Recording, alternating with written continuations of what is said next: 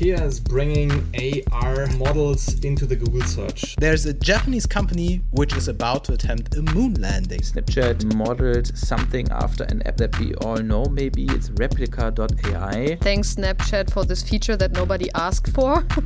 And now I want to disable it, but I simply can't. Welcome to our weekly tech review, where we explore the latest trends, news and updates from the world of technology. This podcast is the perfect source for staying up to date with what is important to know right now.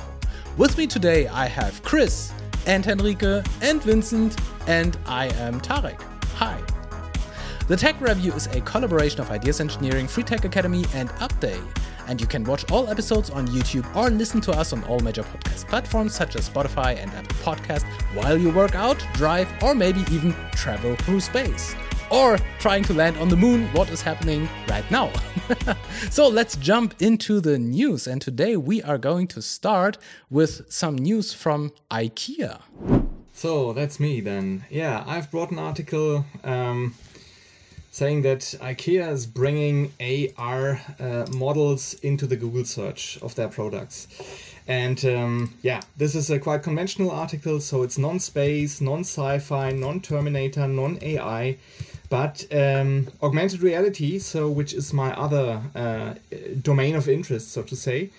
And what I really loved about this article is that AR seems to become or get a little bit of reach. So what's happening? AR actually, as the title already implies, integrates all its products as 3D models into the Google search, so that actually when you look into Google for some kind of IKEA furniture, you can actually have a look at that in a three-dimensional way, just with a normal model, and that's the cool thing, you can actually place that in an AR view into your personal environment. So like you know that from any other AR experience, so that is quite cool. But the good thing with IKEA is that they have put in the whole product catalog into Google search now. So we are talking about 10,000 products. So the whole thing with actually putting AR views into Google is not that striking, right? So we have seen that with lots of various products, like from Adidas, like stuff like that, sneakers, I remember, and many others, also cars. But I think this is the first time that a company actually puts the whole spectrum of the whole catalog of products into Google search.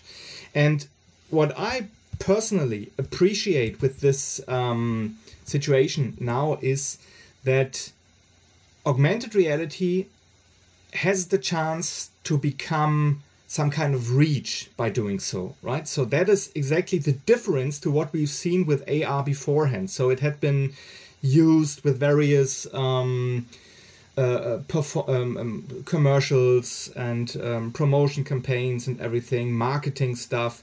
So you had like the packages of a product or the product itself, and then some kind of funny figure actually interacting with the real product in your personal environment. And yeah, it was a joke, it was fun, it is kind of marketing. So it's a laugh for one time, and that's exactly it, and then it's gone. But here, from my point of view, we really have some kind of sustainability, right? Some really added value which you can use again and again and again. So if you want to buy furniture, you can buy a table, you can buy a chair, whatever. You can place that into your apartment. Next time you do the same, and millions of people can do that. So this is, from my point of view, the first time in that size that AR really becomes some kind of importance and reach in this combination with the Google search that has not had, from my point of view, not had beforehand. So this is actually why I brought this article, because I think maybe something is changing now with AR, which had, well, a rough start so far, and maybe it is becoming more mainstream now with big companies acting as some kind of multiplicators now, so that AR is getting more into the minds of people and users. And this also in combination with the rising and upcoming development of mixed reality glasses, which we are about to see within, well, probably the next years, so that the whole AR mixed reality topic could actually become more mainstream as it is, or as it has been by now. Do you know if those models are free for download so that I can use them in other, let's say, metaverse applications and, for example, create like my IKEA-styled VR home or something? Or is it exclusively for the Google search? So this is not being said in the article, and I have actually tried that, and I didn't see any download button. I just see the placement in your personal environment. And that, by the way, works really good, really stable. So everybody of us knows about AR placements and experiences, and quite often it's like shaky and doesn't work properly and stuff, but this is really stable. So you can place it into your room and it stays where it actually had been located. You can walk around it. It keeps its position. So that's really the cool thing. And it's actually a link to the IKEA article, to the IKEA catalog, where they have actually this functionality with all of their 10,000 products. So I haven't seen any download functionality there. Yeah. And I'm really glad that IKEA is still working on this because even though the topic of metaverse slowed down a little bit in the past months with the emergence of all the AI revolution topics that we have right now. It's great to see that they are still working on this because AI technology did not become worse, right? And especially because we are still waiting for the Apple AR glasses. I'm really curious to see what is going to happen on the next Apple event, where I think again someone said they are going to announce the Apple AR glasses. Yeah, I think you have... Oh, sorry, didn't want to interrupt. No, you go ahead. I think you have to differ there a little bit. So about the AR glasses and the VR glasses. So actually they want to publish their VR glasses now, as far as I got it, like quite expensive, 3,000 euros or so. But of course they have a mixed reality feature in there. But also here, talking about the metaverse, so we have these various definitions of what the metaverse could have been. So actually starting with Meta more or less as a VR experience. And what we are talking now, and what also my team and me actually are developing in, is more the mixed reality kind of metaverse, so to say the real world metaverse. What we see as the future, so just an enhancement of reality and not 100% augmentation in terms of a virtual reality metaverse. And if you take that into consideration, saying that the metaverse development has slowed down a little bit, yes, especially the VR thing, but on the other hand, the mixed reality thing is still on track. It's coming up as we see it here, and as we see all the developments, for instance, with Google and Apple, of course. And what we also see is in parallel the development of AI, which is a very important topic at the moment, of course, but we see also the synergies and the combinations of both. AR, mixed reality and AI will be a combination which cannot be separated in the future. It will be a synergy and it will be strong. Right. Vincent, you wanted to say something? I just wanted to say that say that I also think it's very likely that Apple will present their glasses on WWDC, just because it is WWDC, and if there is a place to launch something like that, it's not Macworld, it's Worldwide Developer Conference. But I think it's the thing. Besides that, Chris, I just can agree with you that I think it's nice and great that something like that commercializes even more. And I think the big difference, what happened here, just from my point of view, is that on the one hand, we had these things for quite some time. I remember a talk from you in 2019 where you actually showed something like that, but you needed a very specific software, you needed a device, you needed a good internet connection, all these kind of things. And this now commercializes even more step by step into everyday use. And I think this is the path these things need to go in order to become normal for us, because otherwise the application needs to be so specifically and particularly beneficial for us that we actually use a special device, a special internet connection, a special software, all these kinds of things. We go around all these kind of things, but it's easier when we can just pull it up, Google what we Google anyways, and have it. And I think it's going great. If our tech review is valuable for you, please give us feedback with a like or a comment. That would help us tremendously, and it wouldn't cost you anything. And if you don't want to miss the next episode, just click on the subscribe button. And now, back to the news. And now, this. So let's jump to the next topic, which is coming from me, and it's space, and it's news from outer space. This time it comes from me, because right now, at the time while we are recording this episode on Monday, 25th of April, there's a Japanese company which is about to attempt a moon landing. Yeah, it's the privately developed Japanese lunar lander Hakuto R, which is trying to make an historic attempt to land on the moon as early as today, following a 5-month transit to reach the moon. And this landing attempt will be started like 100 kilometers above the lunar surface. With a braking maneuver, which we are waiting right now, or let's say at least I have the live stream on a separate monitor right here, and I'm waiting for the live stream to be started. It was supposed to start, I think, like 20 minutes ago, so they have a slight delay. I hope nothing serious. And the great thing is that this is something like a historic landing, because it's the first, or potentially the first time, that a private vessel is going to land on the moon. Or let's say that a private vessel is performing a soft landing on the moon, because as we all know, in 2019, there was this, what was it? An Israeli spacecraft that already tried to land on the moon, but it was not a soft landing, it was a crash. And so it's still not done yet that a private spacecraft is landing on the moon.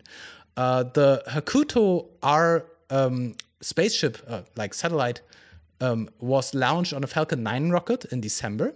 And it has some very interesting payload. For example, it contains the United Arab Emirates Rashid rover and the JAXA's Sora Q transformable lunar robot. So basically a transformer flying to the moon. And I'm really, really looking forward to see what is going on there. iSpace, the company that launched this moon lander, is a company that specializes on, let's say, infrastructure. And they are planning to provide commercial lunar services, which sounds really amazing, because this is something that we never had before. But now that we are constructing that base on the moon, and later then, of course, on Mars, there's, of course, the question of transporting goods from Earth to the moon, or back, of course, and also personnel. And so there's this big gap of having these lunar services that will be provided then, of course, by the private industry, with a goal of doing this in a price compatible way, because it's being demanded very, very much. And even though we rarely talked about iSpace, they are a new player on this field. And I'm sure if this landing will be successful, we are going to hear more from them in the near future. I think I read that they were founded in 2010 as part of the Google Lunar X Prize competition. So Google was supporting them. And I really love it that some companies started from scratch based on something like a competition, and are then backed by Google and also NASA. I think NASA financed this trip with the Falcon 9 rocket. And yeah, I'm right. Oh, and right now, while I'm talking, the screen popped up, so the live stream started, which does not matter for everyone who's hearing this podcast right now. Let me mute the sound. But for everyone in this podcast right now, if you want to open your browser next to the site and see the live footage from iSpace, it's online right now. So did any one of you hear of iSpace before? Kind of, but not really. And that is actually like my first comment, that I love that you bring this article here today, because besides all the news about what SpaceX is doing, what Airbus is doing, what the Chinese are doing, it's easily forgotten that there are also other nations working in that regard. And it's actually quite impressive when you say that they were built in 2010, or founded in 2010, and now 13 years later they're already at the stage of launching something to the moon. That is really impressive when you consider the development phases within the space industry in general, but then also for really a startup, and get things going, do all the testing and setting it all up. That's really cool. So I'm not having the window open here because I have too many tabs open already, so that would completely confuse me, and I would lose my focus on this podcast here totally. But I think it's great that you bring this to the attention here. Yeah, I also haven't heard of iSpace Hakuto. Naruto is good. Hakuto. Yeah, Hakuto beforehand. So I'm indeed a little bit surprised to hear that they are actually having a moon landing right now. So this is, as Henrike said, quite impressive. So just startups getting to the moon now. So seems to be a possible thing nowadays. Do you know where they actually want to land their rover or their transformer? I'm sure they know it, but no, I don't know. I don't have the exact. How well do you know the landscape of the moon, Chris? Yeah, so, how much detail? Is it the dark side of the moon like the Chinese did, or is it outside, or is it the other? Is it the normal or the visible side of the moon? Is it next to where the Americans landed their rovers? So will we get a proof that the Americans actually did land on the moon or not? And so that's why I'm asking. And the second question is there any what exactly is the goal of the mission? So is it just landing, or you said actually transporting stuff onto there? But what is the reason? What is the idea behind that? So why do they do that? Yeah. So for the first question, no, I do not know exactly where they are going to land. I guess that it is going to be on the visible side of the moon, because I read in another article that there are other missions that are actually planned to be landing on the far side of the moon. And so I think they are not doing this right now. But I can't tell you if this is like a known landing spot near the Apollo landing sites, but I don't know. I don't know. Have this information. And for the second question, I don't have a full list of mission objectives that they have. On the one hand, they are transporting these other rovers that are on board of the spacecraft. But I could imagine, since this is the first landing, that it's like a proof of concept, because iSpace is planning to get into the space infrastructure delivery business. And so right now, I guess they are proving that they are actually able to do this and provide these services for the future. But I don't know if they are doing more than just landing and placing their payload. Maybe they plan to launch back to Earth, I guess. But this is just guessing. I really do not know what is the ultimate goal of this. But I'm really excited that someone other than NASA is trying to land on the moon right now. Absolutely. With a soft landing. Yeah. And so it makes also visions of a permanent moon base, for instance, more real than it had been before, especially if you have some kind of logistics infrastructure now and can transport lunar models one after the other from Earth to Moon. So things become possible now. Yeah. And I also think we are quite late in the game, because we are already talking about Artemis 3, which is supposed to bring people back to the moon.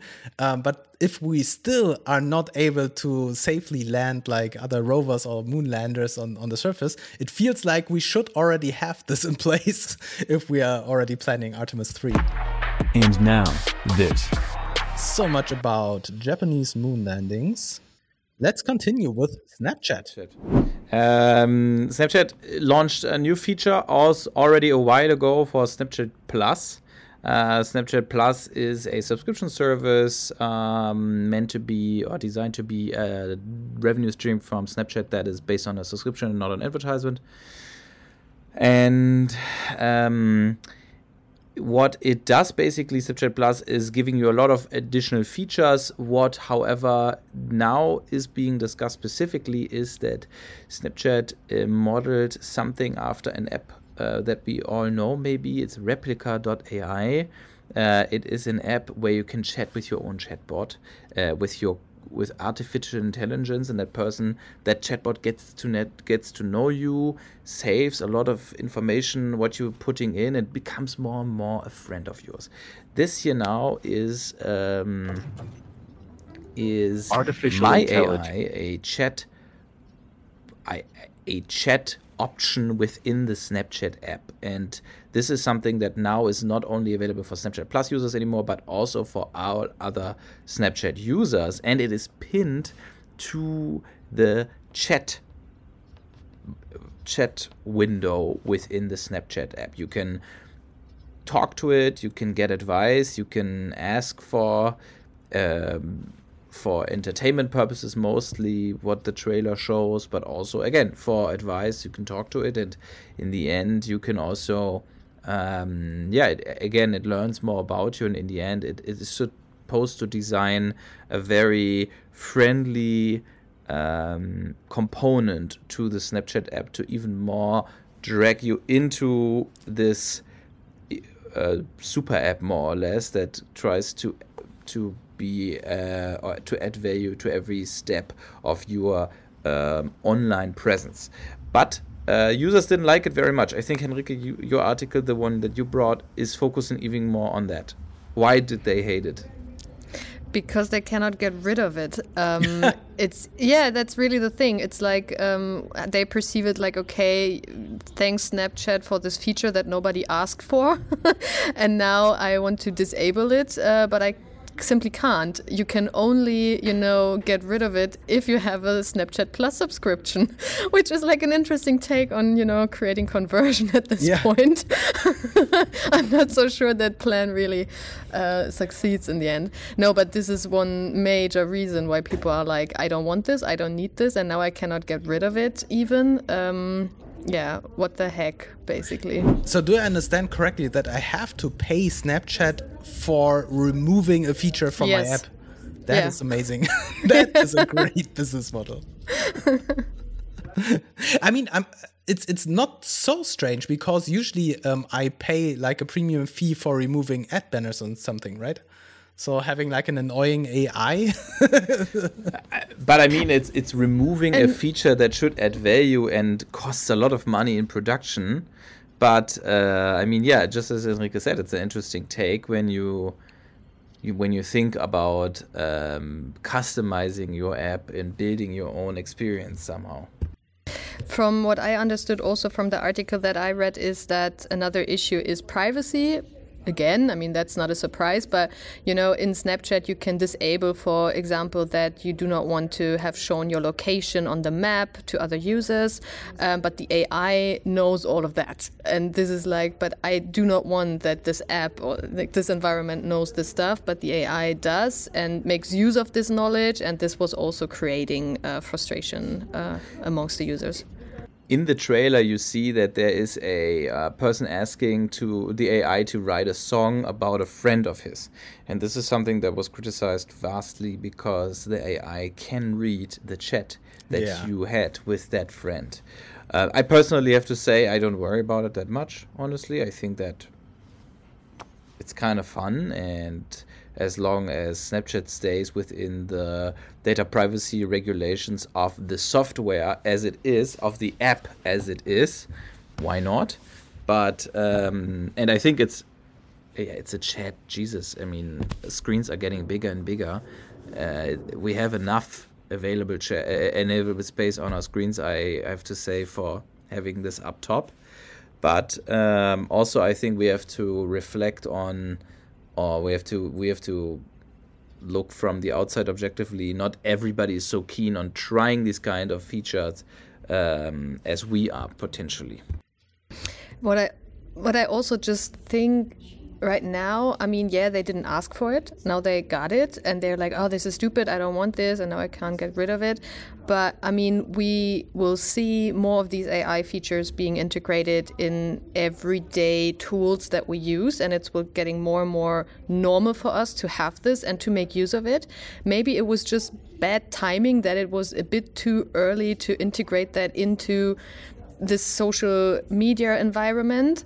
But I have the feeling like in a few weeks even already, people will be like, yeah, sure, now it's there and I will make use of it. Because also when I'm at work and I'm using, the Microsoft environment and I have these ChatGPT stuff integrated in everything I do and I make use of it, it will also become normal to have it in the social media app, I guess. And then probably the whole buzz kind of gets a little bit quieter at some point. Still, people will be there who like, I'm not a fan, and it's they probably work on how to also get rid of it when you're not a subscriber. I mean, that's the least they can do right now. But, I think in general, the whole noise will, go away, I guess. Potentially, I think that specifically the capabilities of this chat bot, if I call it that, of this AI will be getting bigger and bigger and greater and greater. Right now, I don't see how that is possible in the Snapchat app, but I'm not working on that feature, but I'm pretty sure that Snap has a lot of ideas on how this will improve your experience in Snap. So, yeah, I agree. Yeah. Chris, I think you wanted to say something. Yeah, a little bit a different angle, different perspective to the whole thing. And this is what you say actually seems to me a little bit like a projection of the whole AI development we see at the moment out there in the world, so to say, right? So AI is about conquering various aspects of life, starting with the whole creative sectors and now also getting into other sectors, domains. So it's similar to what we see here. So it's sneaking into our lives and taking over various branches, functionalities, helping us in various aspects of, everyday life. And suddenly we might find ourselves in a situation where the genie is out of the bottle and we can't get rid of it any longer. Yeah, on the one hand, I think it's very expected that everyone needs to jump onto the AI train, because right now everything that touches AI is hyped. And so I can absolutely understand how the product managers at Snap said, we need this definitely.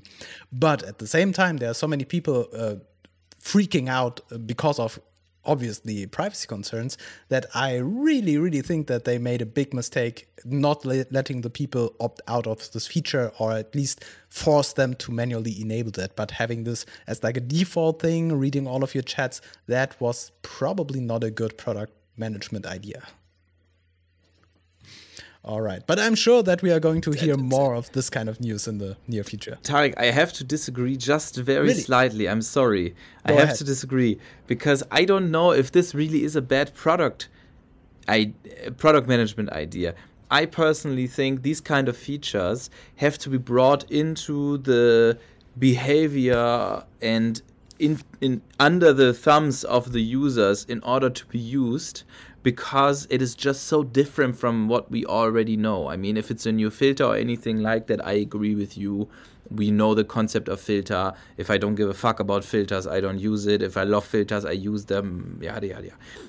Here it's different. I think this is such a fundamentally different feature that it needs to be as present as possible in order to gain the traction. Something like that needs to be valuable enough to continue producing it. And I actually think it is not present enough in most of our software.